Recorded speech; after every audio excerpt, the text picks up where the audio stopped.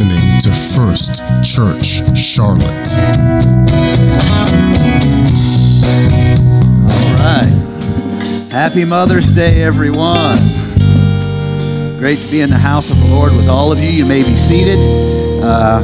I just want to start out by saying I don't know why my wife was ugly to me earlier. It doesn't make any sense to me. If it wasn't for me, she wouldn't be a mother. And so I want you to know I did my part. It was difficult, but I persevered and I did my part, and I made this her day through no small amount of effort on my part, I shall say. But I better move along before I get in trouble. Amen. Amen. I love you all. God bless you all. Honored to serve the Lord with you and worship the Lord with you. And I want to say, if you're visiting with us today and you haven't filled out a Connect card, I want to let you know, first of all, we do not nag you when we get your information. We have a no-hassle policy. However, we will try to start getting to know you and letting you know about events and whatnot. So if you haven't filled this out and put it in one of the boxes in the back, please do. It enables us to begin the process of getting to know you. And the reason why we want to get to know you is because we aren't a church family until we start to get to know each other. And so on one hand, it's you opening your heart to us, and on the other hand, it's us opening our heart to you. So I want to make you aware of that so you can get your information in our hands. My wife and I are leaving tomorrow. This is our 25th anniversary trip. Actually, I think like 7 years ago, the church gave us an offering to go on this trip, and we bought a trip. I'm talking a while back, and then we were on our way to go. We had my grandmother passed literally on the way to the airport, and so that was the first year, and then 2 years of COVID. And so although we've been married for about 45 years, this is our 25th anniversary trip. And let me tell you what I like about it most. It's been paid for years. It's like a free trip. That is fantastic, man. It's like, I want to do it like this more often. So next Sunday, Pastor Jonathan Moran will be preaching for us. And the Sunday following, my brother, Pastor David Timothy Elms from South Florida, will be here preaching for us. As I told the earlier service, he is a much better preacher than I am, but I'm a mildly better Christian than he is. So, and so you will enjoy it. Let him speak into your life. He's one of my favorite preachers, and so make sure to be here on that day. And if you would like to say something to him like this: great ministry, really appreciate it, but I want you to know, I think that your brother has preached that before. Just go ahead and bless me. And if you'd like to catch him afterwards and say, you know what, I'm pretty sure that those notes, has Pastor Nathan preached those before? I'm just cutting up. We both use each other's stuff whenever we come across something that we can use. And if you don't know it, it's not just us. All pastors are looking for content. That's why you should know that whenever you tell a pastor something, there is a 50-50 chance it will be used in a sermon. And so I'm preaching today on this subject, which is simply limitless. And I want to talk about the difference in scarcity mindset that is natural for us, natural for the flesh, natural for our hearts, a scarcity mindset versus an abundance mindset, which, if we are going to get to a mindset of spiritual abundance, we're going to have real spiritual transformation in our life. Now, I don't want to rush past that because I'm going to say it and say it again. If we want to be transformed, not just have our behavior modified, if we're going to be transformed, then what we have to have in our life is a change in our mind, a change in our thinking. So I'm reading Romans chapter number 12, and we're going to read verse number 2. Do not be conformed to this world, Somebody say conformed with me.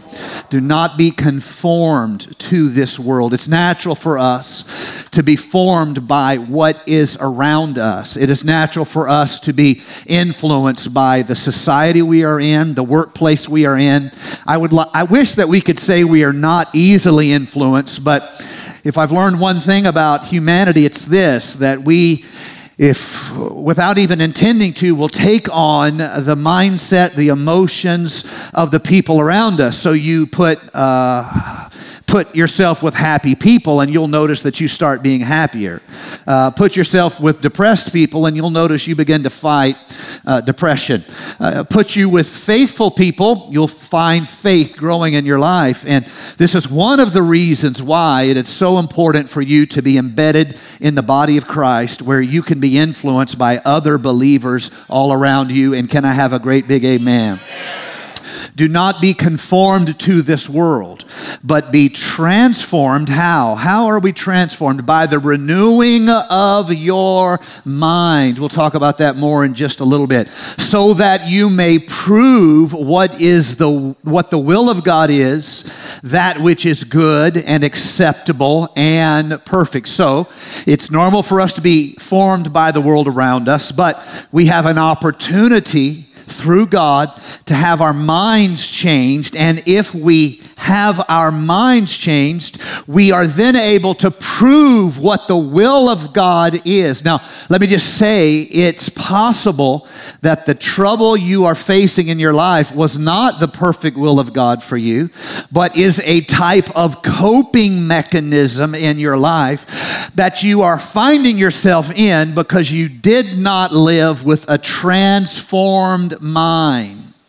However, if your mind is transformed from a carnal way of viewing, it is possible that having had your mind changed by the power of God, you are ready to prove out the will of God in your life. It's going to be good, it's going to be acceptable, and it is going to be perfect in God. So what we are invited to, my brother, my sister, is a transformation of our minds from the way of the flesh to the promise of the Spirit.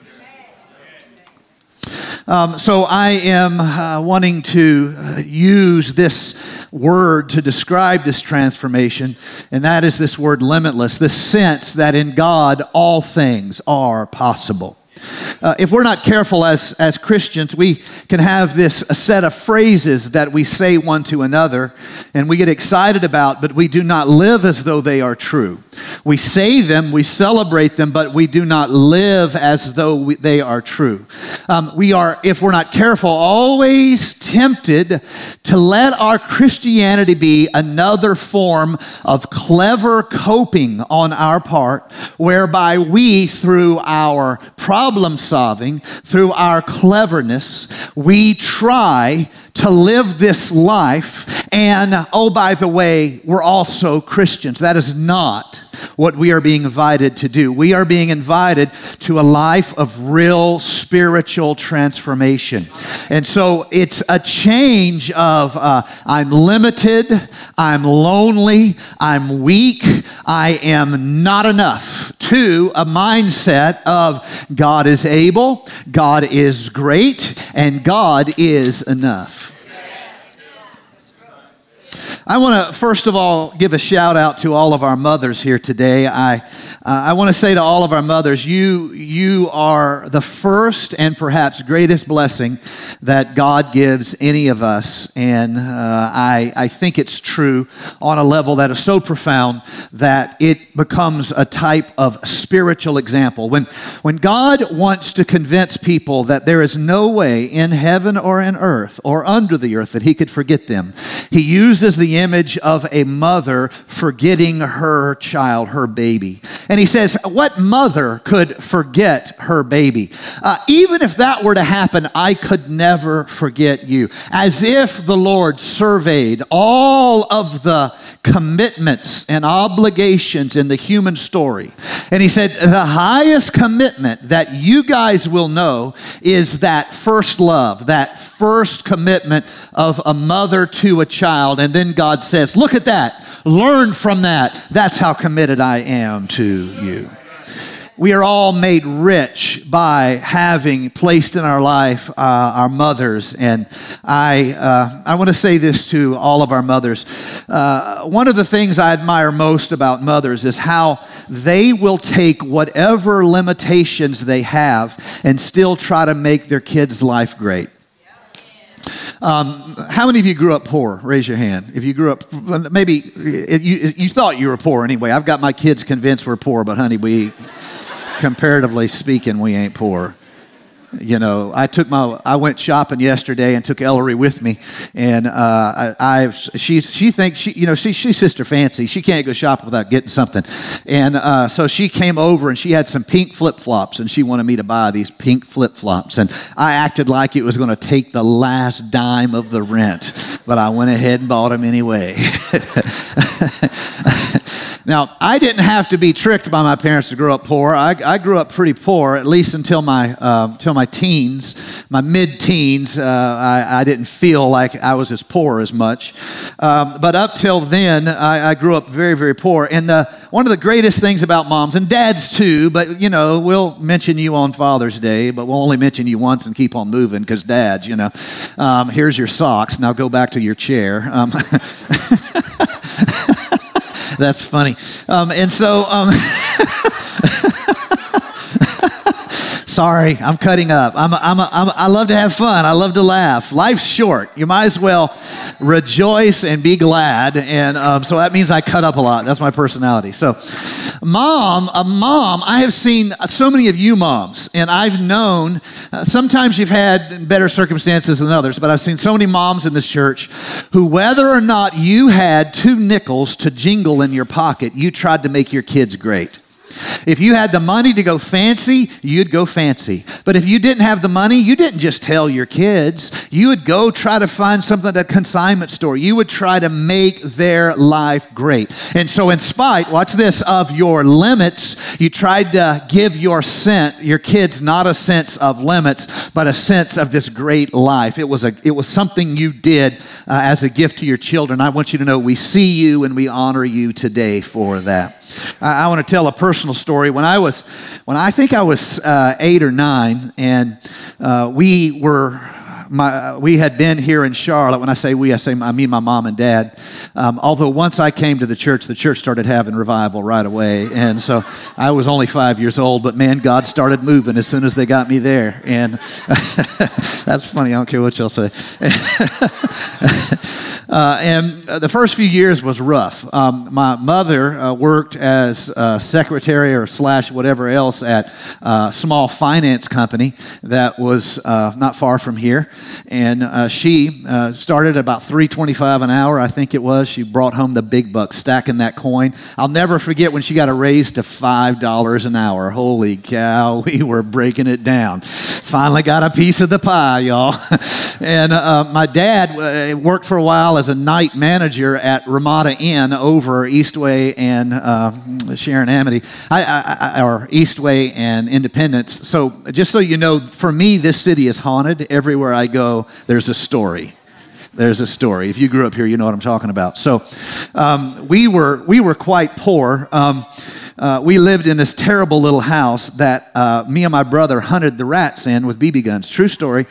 We killed rats in the house with BB guns, but it was the best we could afford, and we eventually found a house. When I say we, you know, I include them, but I did most of the work. You know, I was 6, 7 years old, and you know, things got better because just like your life, if you're disciplined, you're focused, you work hard, you know, you can move your life in a positive direction. Don't ever tell yourself otherwise, because the moment you tell yourself otherwise, you might as well just quit.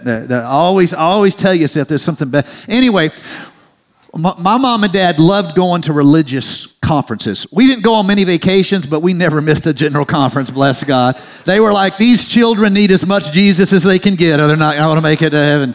And so we didn't take vacations, but we went to general conference. We were so broke. And I'll never forget, I was at the age where you could give me, a pair of pants and a shirt, and everyone thought that I was a dashing young man. But my sister was 16, and she was beautiful 16. She was just a beautiful girl. And we were broke. I mean, we were so broke that the 6-year-old knew we were broke. And we were so broke, I was on the school lunch program. All my friends had lunch money. I had to go line up in the poor kids line. It was worth it. And you got to eat, y'all. Got to eat. I don't care if y'all pay. I'm going to eat. Anyway, we were going to conference, and my mom decided, she wanted her 16-year-old girl, who was prettier than all the other girls there. She wanted her to be fancy, and she knew a lot of the girls there came from a little bit more well-off backgrounds, and they were going to be as fancy as they can be. So my mom, months, or at least weeks, probably months before General Conference, entered into conspiracy of beauty with her 16-year-old daughter, and she decided that she was going to make that girl as fancy could be. But there was a problem: no money. This is a tribute to all you mothers who took limits. You took limits, but you tried to give your kids a sense of limitless potential. And so they went down, I think it was Haverty's was the name of that ungodly store that I had to go to and wait in. And I got so bored in there one day, I hid. True story. I hid. I went in between the shelves of clothing and hid. And my mother had to go to the counter and call over the intercom, Nathan Elms. I was like, keep on calling, honey. I ain't coming out. And so her and my sister Melody went and picked out, they went to South Park where we couldn't afford. They looked at all the fancy designs, and then they went and got patterns. Y'all have too much money to know what a pattern is, but a pattern, you would buy it, and then you pin it to cloth, you cut it out, and you sew it together, and then after fasting and prayer, voila, spelled with a V. And so the idea here was that we didn't have the money unless we DIY. And so her and my sister, they went down, they got the patterns, they made every dress, and that year at conference, my sister was as beautiful as she has ever been in her life, all because her mother said, I don't have much, but I'm not going to raise you to think that you don't have much. We will find a way. So all you mothers, I want to first of all bless you today in the name of Jesus. I want to bless you. And I want to say to you, every time you hid trouble from your kids and gave them a sense of limitless possibility, you gave a beautiful example to them of how the Lord works in our life. We come from limits. We come from struggle. We come from limitation, but the Lord is always there saying there's more than you could ever imagine. You need to change, be transformed in your mind, and believe that there is more than the limits you are facing right now. Living a life of faith, my brother, my sister, requires a change of your mind. It requires a transformation, not a conformation. The world requires you to conform. You conform. God invites you to be transformed. And this is what the Apostle Paul, not just here, but almost every book of the New Testament, is giving us, is an invitation to believe that serving God changes us from a scarcity mindset, barely going to make it, barely going to have victory, holding on to a different kind of story that goes like this. The great God of all eternity is my friend. The one who has the cattle on 1,000 hills is on my side. Faith requires me to live as though I know everything is going to be okay. Oh, praise God, somebody. You see, let me talk for a moment about the difference in transformation. Or let me say it this way, the difference in transformation and or transformed and conformed. You see, I am a big believer in behavior modification. Okay, now all the parents in the church say amen. I'm a big believer in behavior modification. All children need to have their behavior modified. Can I have another big amen? So to our children and our teenagers, I want you to know that the world will require you to moderate your behavior and modify your behavior for the rest of your life. But your mom and dad are the only ones who are going to do it with love. And this is one of the reasons why you need to honor your father and your mother. Because in no other relationship in your life are they going to love you while they require you to moderate your behavior. And so you need to honor your father and mother. Let me just say a little bit more on this. In fact, your father and mother is the only relationship in your life that no matter how bad of a circumstance your life was, they would hug you just as much, and they would kiss you just as much, and they would spend just as much money on you. I told some of the kids that were in here this morning, you could have been born without a nose and ears, and your mom would have kissed you just as much. She would have loved you just as much. Honor your mother and your father. And so all of our relationships, whether it's employment, whether it is dating and marriage, you try to get someone to marry you who doesn't think you're pretty. It's very, very interesting project. Some of you guys are in that project, but they don't like you, and honey, they're not into you, and you just can't see it. Just let that be a blessing to you. I'm here to give you hope.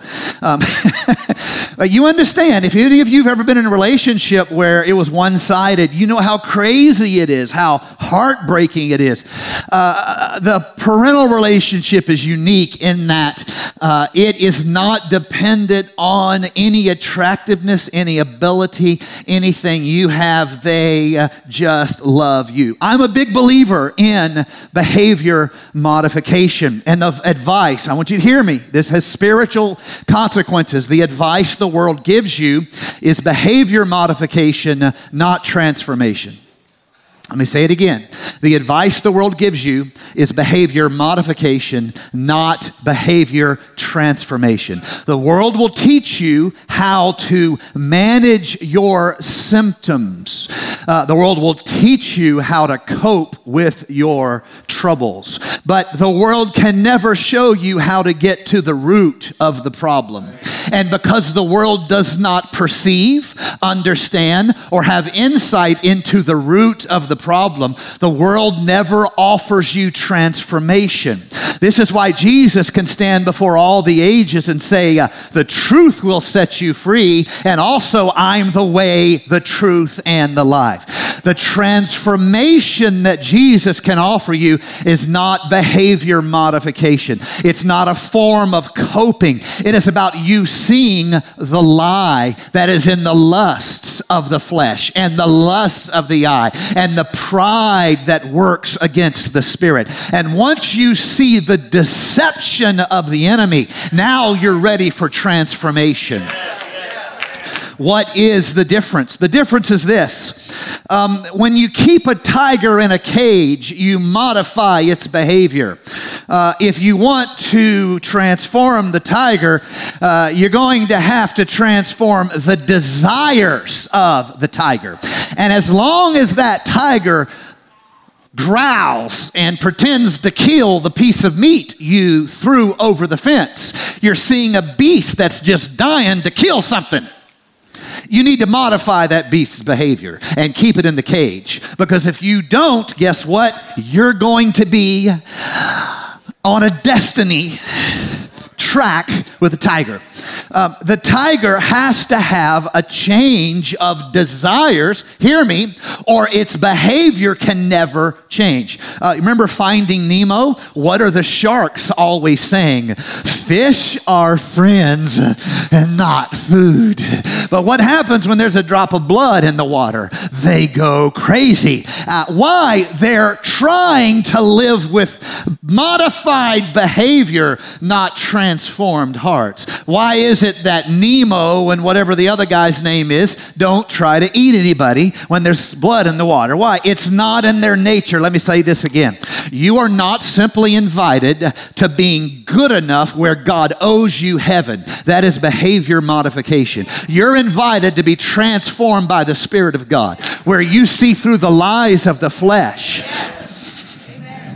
I'm doing my best here today. I'm doing my best. I might need you to talk back to me a little bit because I'm feeling a little bit insecure. Because this is what I want you to see. It's not about you being the hero of the story where you're good enough, where you keep the rules, where you keep the law, that you are not the hero of the story, or you're simply religious and not Christian. You see, all religions are based on this idea that I can influence God or gods in my behavior by how I act. Therefore, I'm the hero in the story. God is the immovable force. And so I modify myself to gain favor. I use formula, cleverness, and insight, and the God or gods favor me and bless me and protect me and keep me. That's the story of all religion, and that's why the Bible warns us against idolatry. God is not an unmovable force that can be manipulated or tricked or in some way motivated to serve you. You are not the hero in the story. Jesus is the hero in the story, and you're a worshiper. Oh, y'all didn't hear what I just said. I'm doing my best, Lord. I'm doing my best. You are not the hero in the story. You're the worshiper in the story, and Jesus is the hero. I'm not trying to get to a point where I'm good enough and I'm the hero of the story. The answer is not behavior modification. The answer is spiritual transformation. Now, let's be honest. Transformation doesn't usually happen in a split second. It usually takes a little while, if you know what I'm saying. And so I'm all for every discipline I can have to protect me. Don't be simple. I'm all for all the discipline I have to protect me. But what I'm going for is not duty. What I'm going for is worship. I'm not going to try to force myself. I'm going to be transformed in my heart. So if we are invited to a life of faith, how do I know if I'm living a transformed life? Now, I'm going to give you a handful of things that are indicators that can help you answer the question of whether or not you're a transformed life. If you fail in these areas, I want to encourage you to go to the Lord in prayer and stop praying that you would be good enough, that is self-deception, and start praying that you would be transformed. Don't just repent of your sins, ask for transformation. God, would you reduce the power of that lust in my life? What is the sin that is stalking you? It's not enough for you to grit your teeth and turn away. That's better than nothing. But what you're looking for is the kind of victory that turns into testimony. I've been transformed. I see through the lie of it. I see through the pleasure of the short-term solution. I want something more than that. Oh God, I want your power to transform me. Do you feel that way today? I want to be changed into your power and into your glory. I want to be changed into your heart in Jesus' name. Our thoughts are the roots of our behavior patterns. So, according to what Paul said, if we can renew our mind, it will express itself in the rest of our body. So, 7 cues on whether or not we are living a transformed life. So, number 1, if you live with hope, you're probably living a transformed life because your confidence is in God.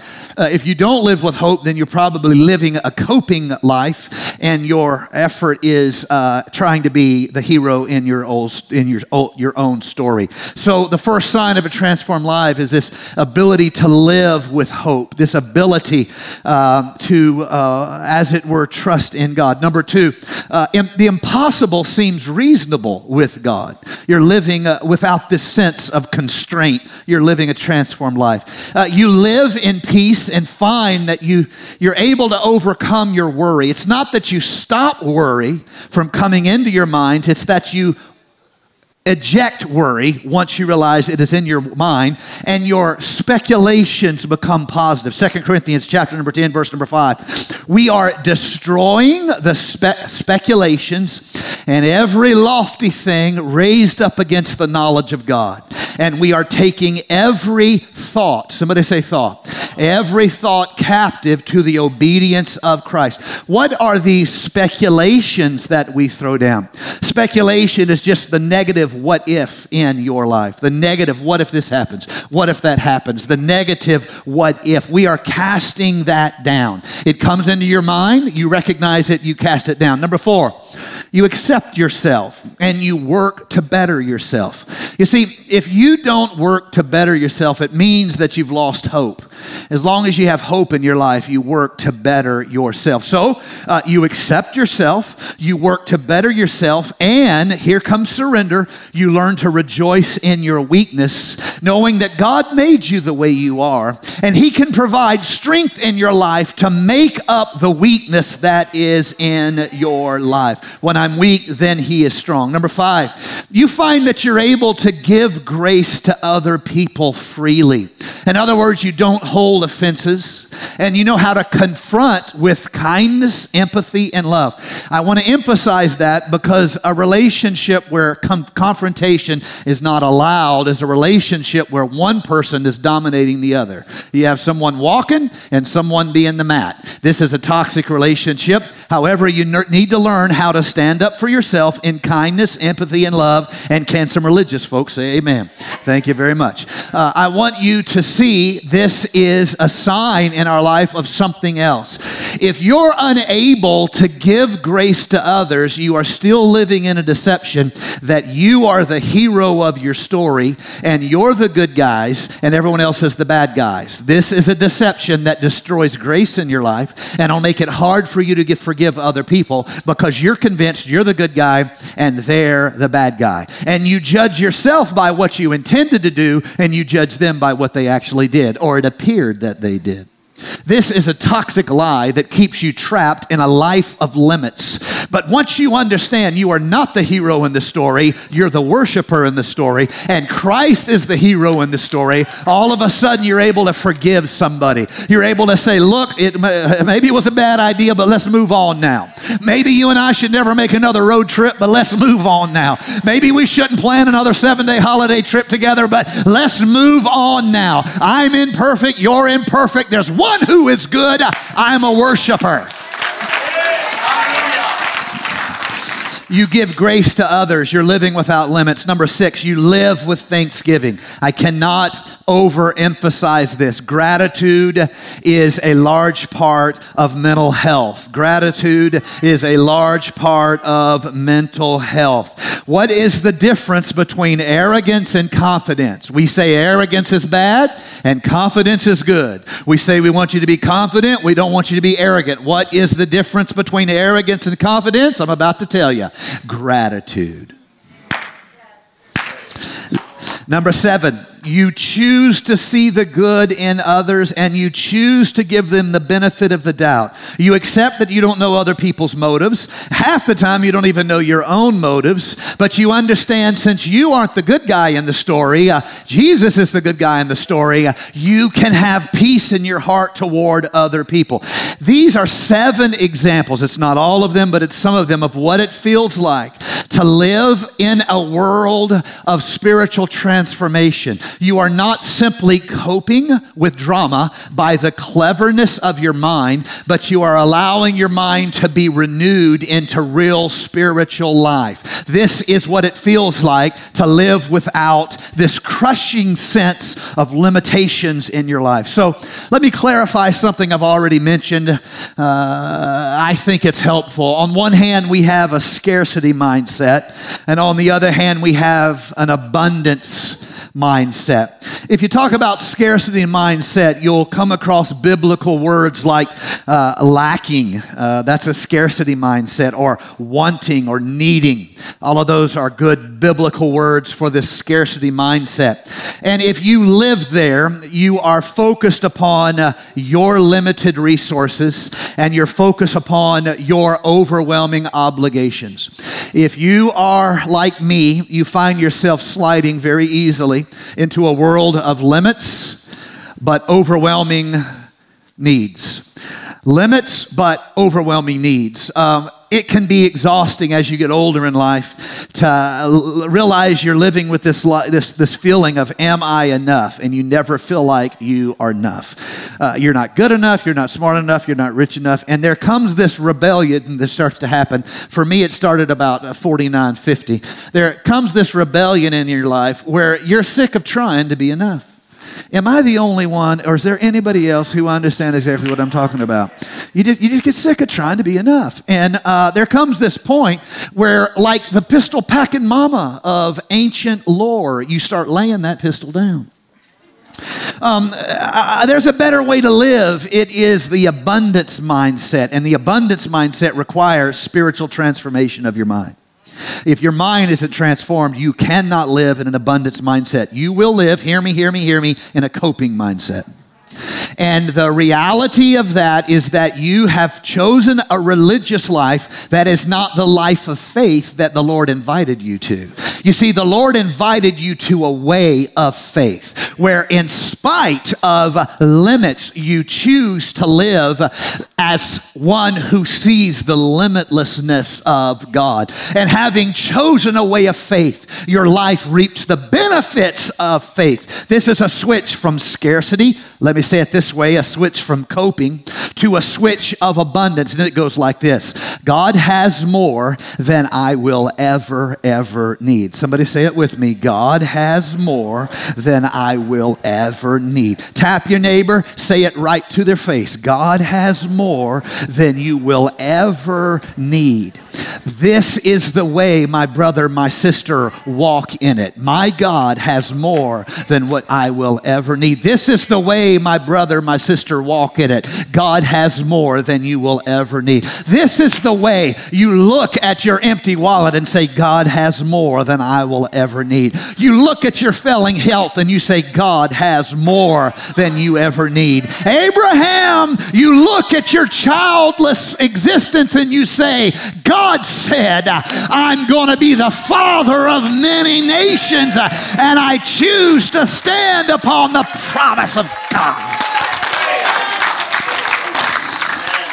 This abundance mindset is real spiritual transformation. The biblical words you'll find are words like abundance or abounding or plentiful. And the focus, just as the scarcity mindset, the focus was on your limited resources and your overwhelming life. In an abundance mindset, the focus is on God's limitless resources and my overflowing life. Do you see how there's been a transformation of a circumstance? So I have saved verse number 5 of Psalms 23 now for 5 or 6 weeks, and I'm giving it to you today. Out of order, don't even care. I needed something for Mother's Day. To all our mothers, I give you this truth about serving God. My cup overfloweth.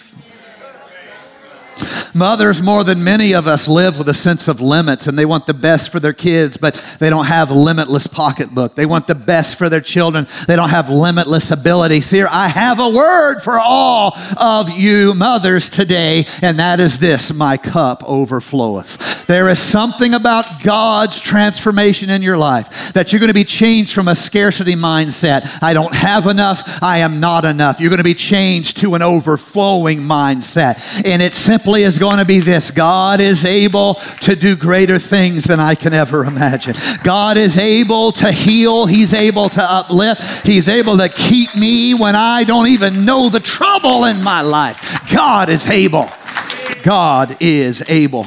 Psalms 23 and 5, NCV, you fill my cup to overflowing. ICB, you give me more than I can hold. Lord Jesus, we want to live that kind of life here at First Church. We want to be so filled with overflowing. To bless is the natural for us because we are overflowing with your goodness. And let the church say in Jesus' name. NIV, my cup overflows. What is my cup? This is an image that's going to be used many times in the scripture. You need to learn it, because if you struggle to learn from symbol and image, you're going to miss most of the spiritual teaching in the Bible, and you're going to miss most of the significant spiritual moments in your life. Whether it is water baptism and the symbol of water baptism, whether it is spirit baptism and the symbol of tongues and related symbols of Holy Spirit manifestation in your life, whether or not it is the Lord's Supper. If you struggle with symbols, you're going to really miss a lot of what God has for you. So hear me today when I say this to you. The cup we're talking about is a biblical symbol of my life. John 7, verse number 37, Jesus stands up at the last day of the festival, and he shouts to all the crowd. The Bible literally says he shouts to the crowds, "If you are thirsty, come to me and drink. Everyone who believes in me will have rivers of living water flowing out of their lives." The cup that is overflowing is your life that is overflowing. So let me say it like this. You need to be saved from your scarcity mindset, and you need to be transformed by God into an abundance mindset, and you need to be able to look at the mountain and say, God's not impressed by you. I'll be honest with you, Mr. Mountain, I can be a little bit more impressed, but God is not impressed. In fact, let me tell you about God. God can do it more on accident than I can do on purpose. I want you all to see how our minds must be transformed to this limitless state of spiritual reality where we rejoice in the power of God. So what is the overflowing life? If Jesus is going to make a scene at the temple and invite everyone who believes on him, anyone who is thirsty for real spiritual life, if he's going to invite them, we can at least ask, what is the overflowing life? Well, the first thing I would say, shown in the images of Scripture, is that you are filled beyond your capacity. You are filled beyond your capacity. John 10:10, Jesus says, I've come that you may have real life and enjoy it to abundance, to the fullness, until it what? Until it what? Talk back to me. Until it what? Come on, say it louder. Until it what? This is a spiritual image. Whether it's faith, it needs to overflow. It needs to splash on someone else in your life. Whether it is healing, it needs to overflow. It needs to splash on someone else in your life. When God heals you, don't just stand in the church and wave your hand. Go find someone in need and say, God just healed me. I believe if God did it for me, he can do it for you. How many of you have been healed in your recent memory of your life? I want to invite every one of you who have recently been healed to find somebody and say, I stand as a testimony, and I want the healing that God's done for me to splash over. I want it for you. How many of you have had a financial miracle in your life? Let me tell you, there's people in this church who need financial miracles. They are literally being oppressed by crushing financial realities, and God can make a difference in their life. And can some believers say amen? Don't you just get your blessing and come sit on the pew and say, praise the Lord, hallelujah, I like that song. Oh, Pastor Nate did good today. Oh, he's picking on Charlotte too much. I don't like that. And, oh, hallelujah. Oh, he's making his dad nervous again. Of course, he's Pastor Nathan. Have you learned nothing? You can't just receive and that be the end of the story. You have to say, oh, God is good. He splashed and filled and splashed and filled. And I want to feel someone else. I've come. You may have real life. You may have it in abundance. You may have it to the fullness until it overflows. Jesus. Isaiah 48:17, I'm the holy God who rescues you for your own good. I teach you. I lead you along the right path. How I wish that you obeyed my commands. Then your success and good fortune would have what? Would have what? Talk back to me. Would have what? What would have done? Overflowed. Come on, talk back to me. What would have happened? What do I need in my life? I need it to overflow. This is the abundance mindset of the believer. And so I want to answer that first question, what is an overflowing life? It is to be filled beyond your capacity.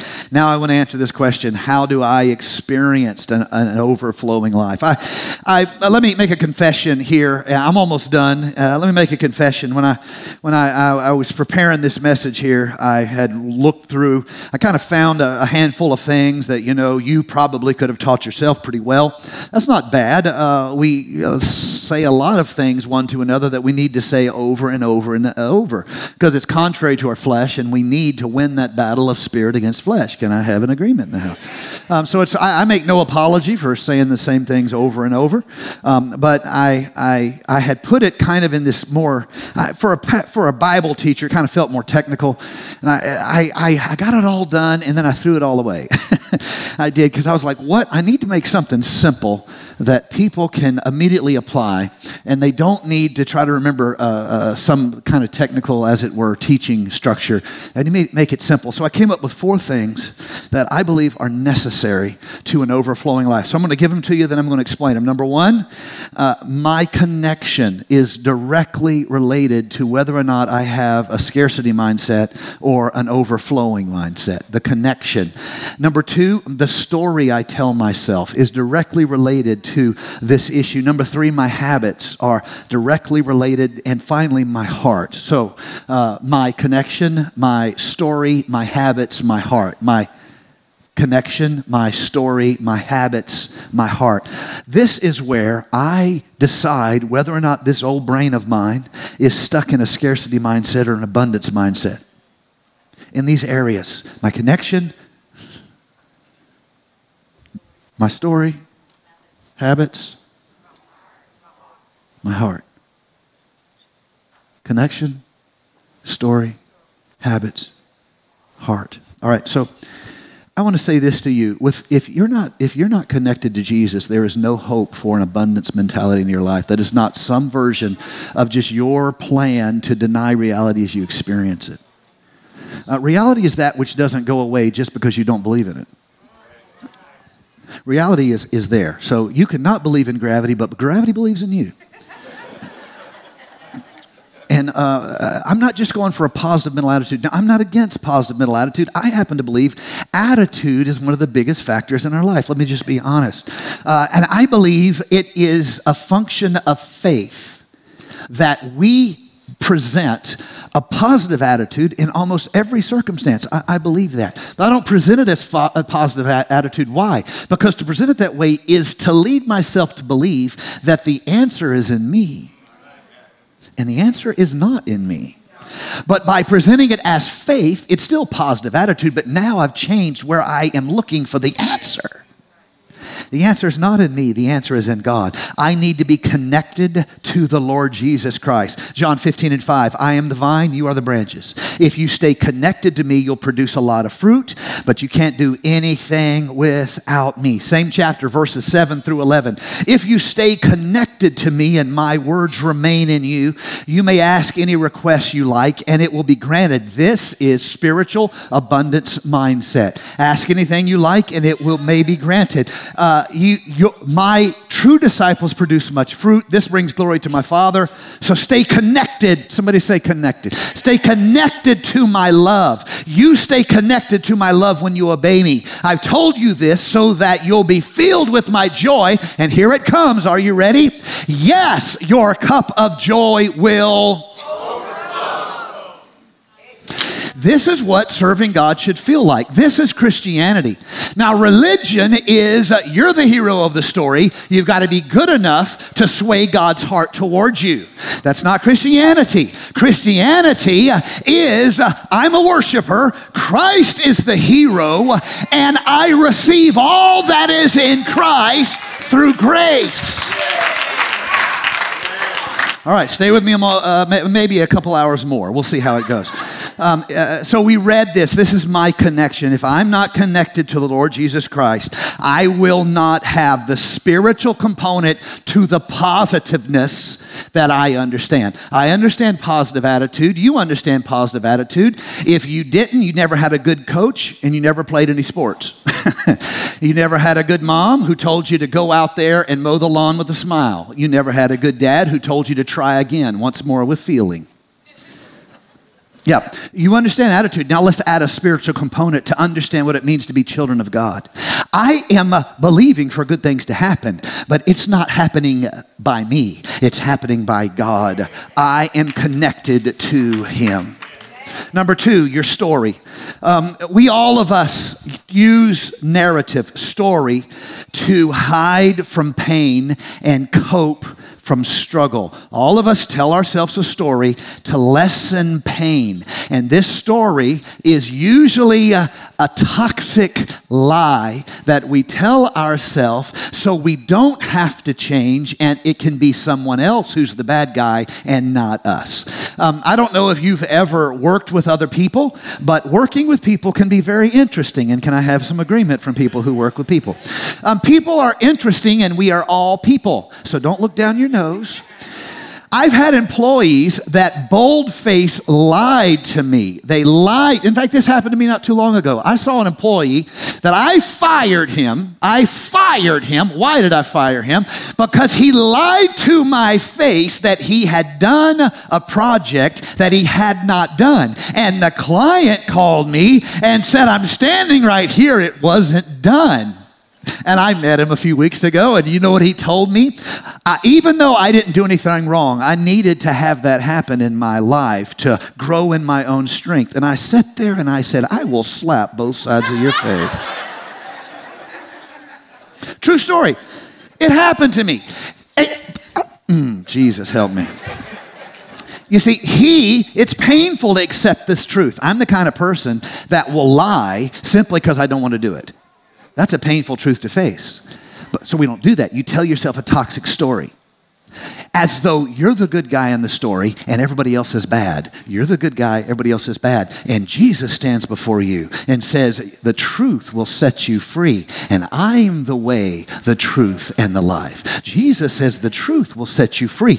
You see, the story we tell ourselves can create in us a culture of doubt, a culture of fear, a culture of rage, a culture of blame. This is constrained living of the flesh. Face this truth. There's only one who is good, and it's none of us here. Jesus is good. So instead of telling ourselves a lie, what do? We repent and we surrender. I need mercy in my life. Now you're ready for spiritual freedom. Why? He's the hero of the story, and you're a worshiper. Let me give you an example of this in Scripture. Philippians 2, verse number 14. In everything you do, stay away from complaining and arguing. Have you noticed there's some kind of people who cannot have an opinion without fighting over it because any other opinion is a threat to their identity?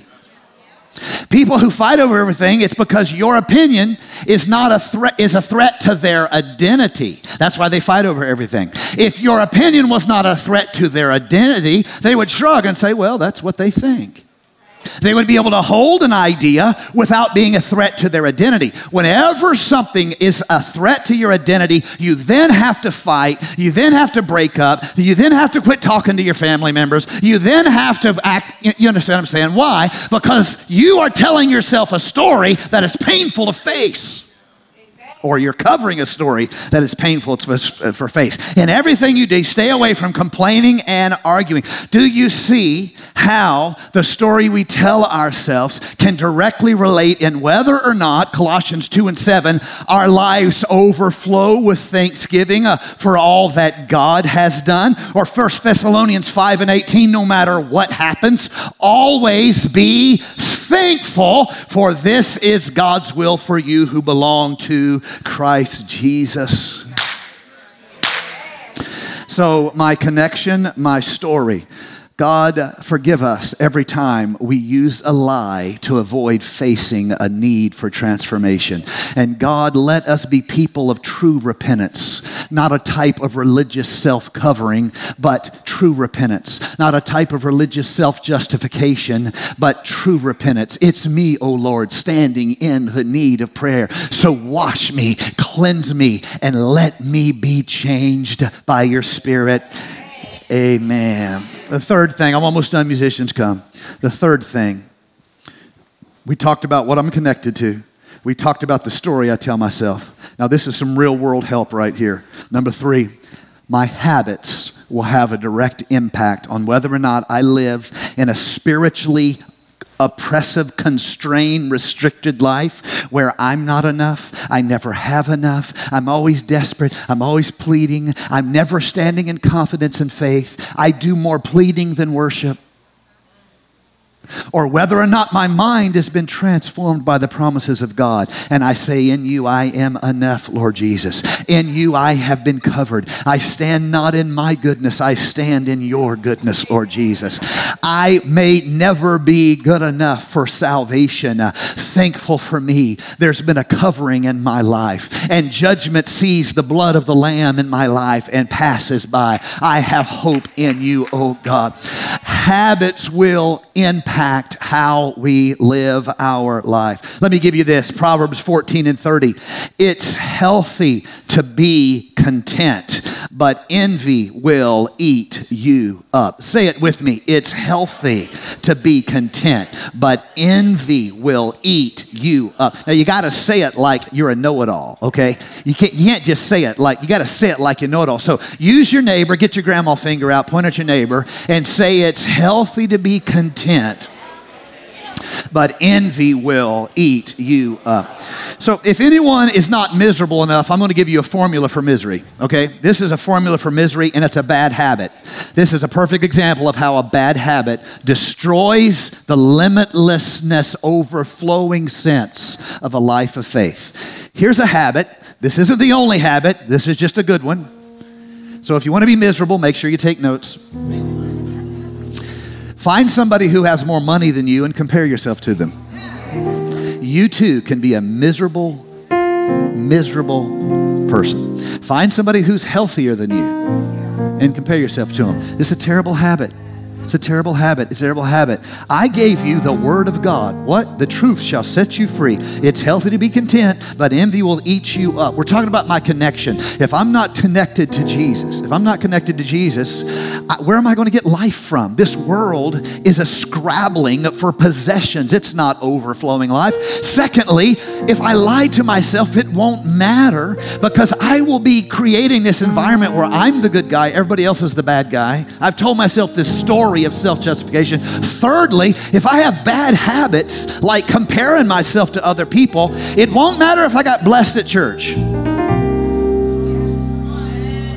You can get blessed at church and then look on the way in the parking lot at who got a new car, and you will be griping at dinner. I want a new car. Well, sure, everybody does. Unless you have to pay for it. And then you may not want one so much. I don't want a new car. My car's paid for. I don't want another car. See what I'm saying? Habits. It's better, Ecclesiastes 4:6, it's better to be content with what you have than to always be struggling for more. That is like chasing the wind. Number 4, and we're going to close with this. We've already mentioned what am I connected with? We mentioned what my story is. We've mentioned what my habits are. And number 4, what about my heart? You see, remember this. Your heart reveals whether or not you want to overflow or you just want to be full. That's revealed by your heart. This is why, biblically, I'm about to make you mad at me. After church, I'll give you a great big COVID hug, and that'll be the end of it, and we'll just go on, because I'm leaving 2 weeks. In fact, I'm not even here right now. I'm already gone, okay? I'm already gone. So I'm going to go ahead and say it. In the Bible, it's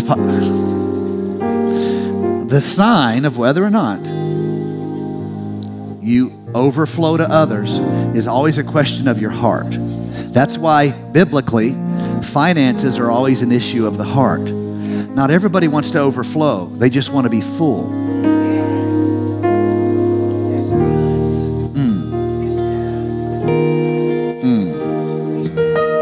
Me and you, Sister Stella. Me and you. Some people just want to be full. Man, church was awesome. They just want to be full. Man, I got a raise. They just want to be full. And it's always a test of their heart. Whether or not you just want to be full or you want to overflow. All right? Stay with me. 2 Corinthians 9 and 6. Remember this, a stingy planter will only reap a small crop, but anyone who sows generously will also reap generously. So each of you should give serious consideration to what you want to give God, not reluctantly or under pressure, for God loves a cheerful giver. And you can be sure that God is able to bless you.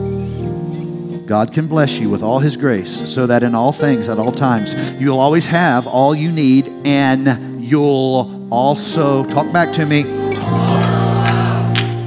Why? So you can give to every good work.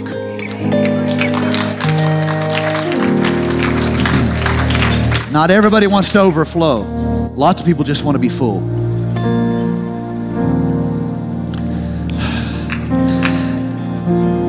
You know why you want to be full? Is because you're living with a scarcity mindset. And you're thinking that if I bless, there'll be less for me. So let's build bigger barns. Scarcity mindset. The Lord's inviting every one of us to be transformed in our mind, not to live with this crushing sense of, well, I got to do the best with what I have, but to have this sense that in Jesus Christ, all things are new. In Jesus Christ, I overflow. There is more than enough. Malachi 3 and 10, bring your full tithe to the storehouse. Now, y'all did not know that on Mother's Day, I was preaching on tithes. But I thought about my mom, and I thought that'd be a good message to preach on right there. She would say amen to that message right there. That's funny. Bring the full tithe into the storehouse so that there may be food in my house. Test me now in this, God says. The only place, I teach this in First Steps, the only place in the Bible where God gives you permission to test Him is in finances. No other place. Every other place, biblically, it is wrong. It is to miss the mark. Every other place to test God, and we are warned against testing God because after all, who are you? But in finances, God invites us to test Him. So let me tell you what I say in First Steps. When we talk about finances, we don't do it every single lesson, but if it comes up, I talk about finances. This is what I say. Because God has invited us to test Him, and because you're not in the habit of giving, and you haven't done your budget to give, and you haven't organized your stewardship to give, what you need to do is you need to find something you can give. Don't worry about a tithe right now. Find something you can give as unto the Lord, as a test unto the Lord, and you give it and see if God doesn't bless you. You give it and you see if God doesn't bless you. And then I make this commitment to Him. If you aren't blessed, I'll give it back to you. Whatever you give, if you aren't blessed, I'll give it back to you. I have never had anyone come up to me and say, you know, I took you up on the test the Bible gives us, and I've found out that it doesn't work and I was not blessed, and so I'm going to need that money back.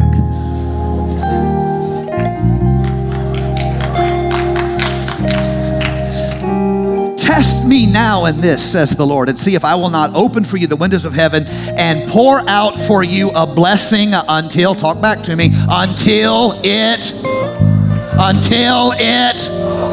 God save us from the crushing limits of a scarcity mindset and create in us a sense of spiritual abundance that says God knows everything I need and He's able to do exceedingly abundantly above all I can ask or think.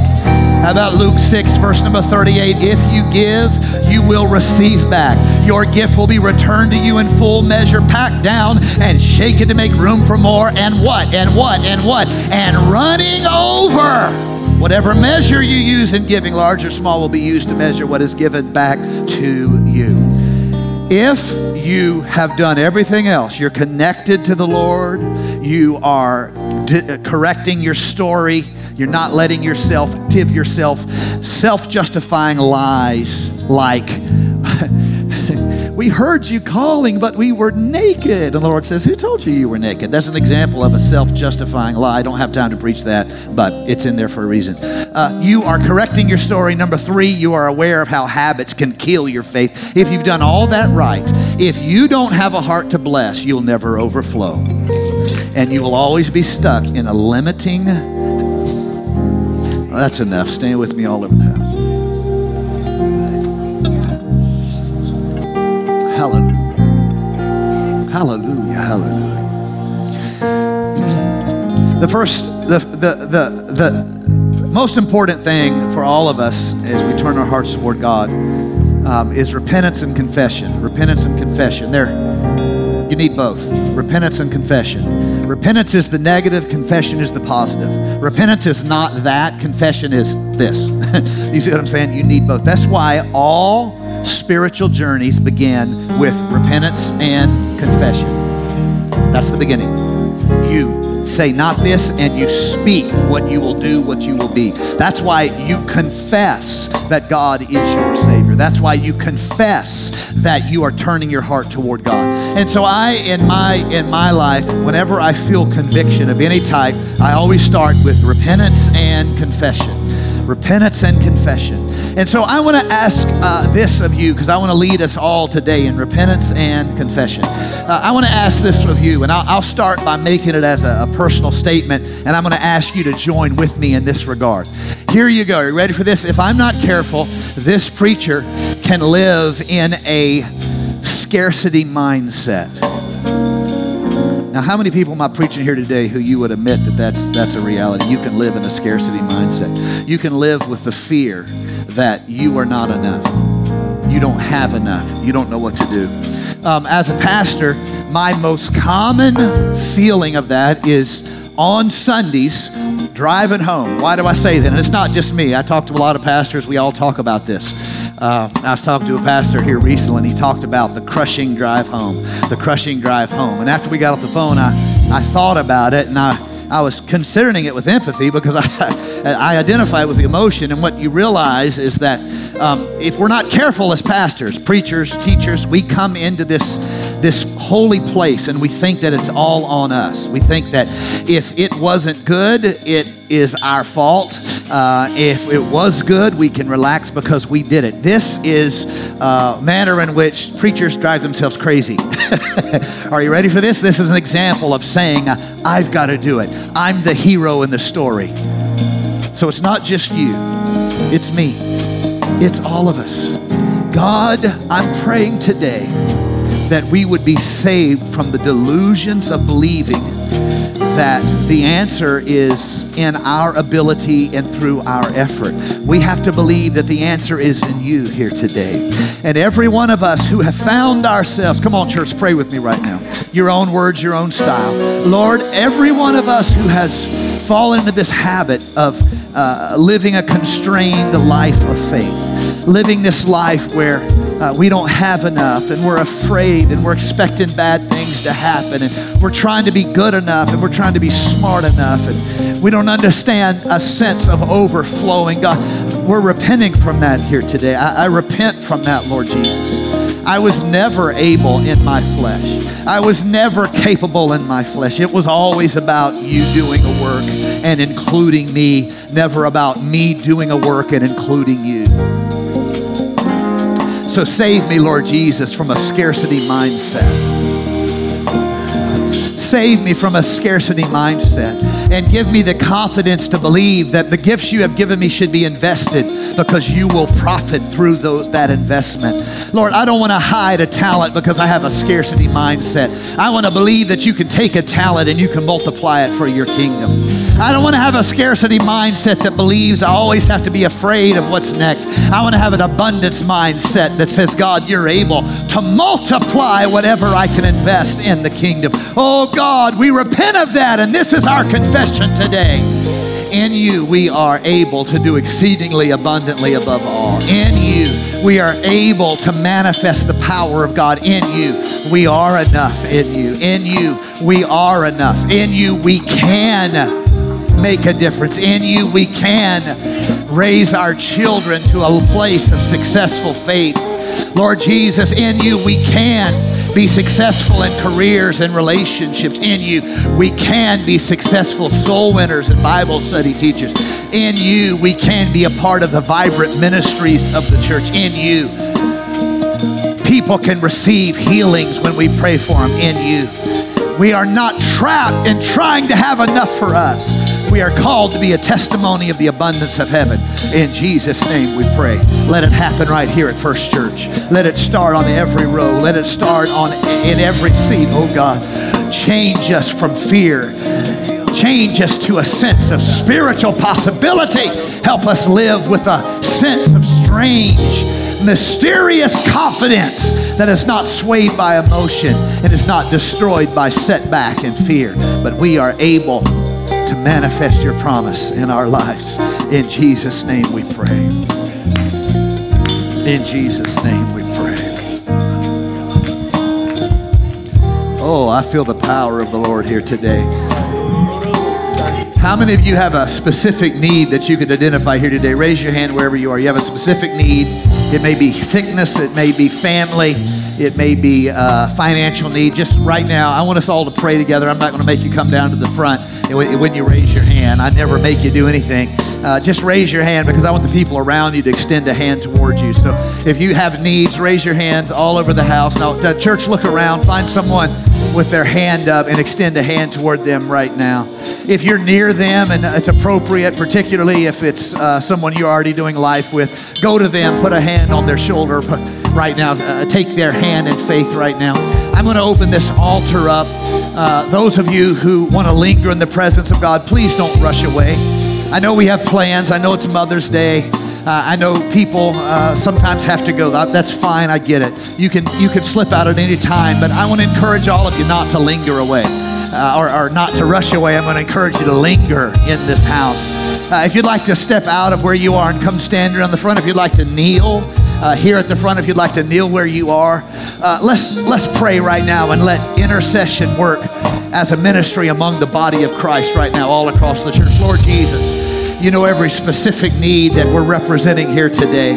Lord God, you know the person who needs healing in their body. You know the person who needs definite, intentional demonstration of your power. Just wanna be. I'm praying they would receive that this week as testimony, oh God. We're not simply pleading and begging. We're acknowledging you are the source, but we're worshiping you, Lord. We're worshiping you who can change all things. We're praising you who can make a difference in just a moment. You can make a difference with just a whisper. You can make a difference with just a single touch, Lord. Would you bless, would you heal, would you strengthen? In Jesus' name, church, lift. Thank you for listening to First Church Charlotte. If this podcast has blessed you, please rate it with 4 or 5 stars. By doing so, you will help others find our free podcast and bless them. If you're in the Charlotte, North Carolina area, come worship with us at 4929 North Sharon Amity Road. For information about service times, church ministries, and so much more, visit us online at firstchurchclt.com. If you would like to help support our efforts, please text GIVE to 704-445-5353. We pray God's richest blessings to you. Come, worship with us.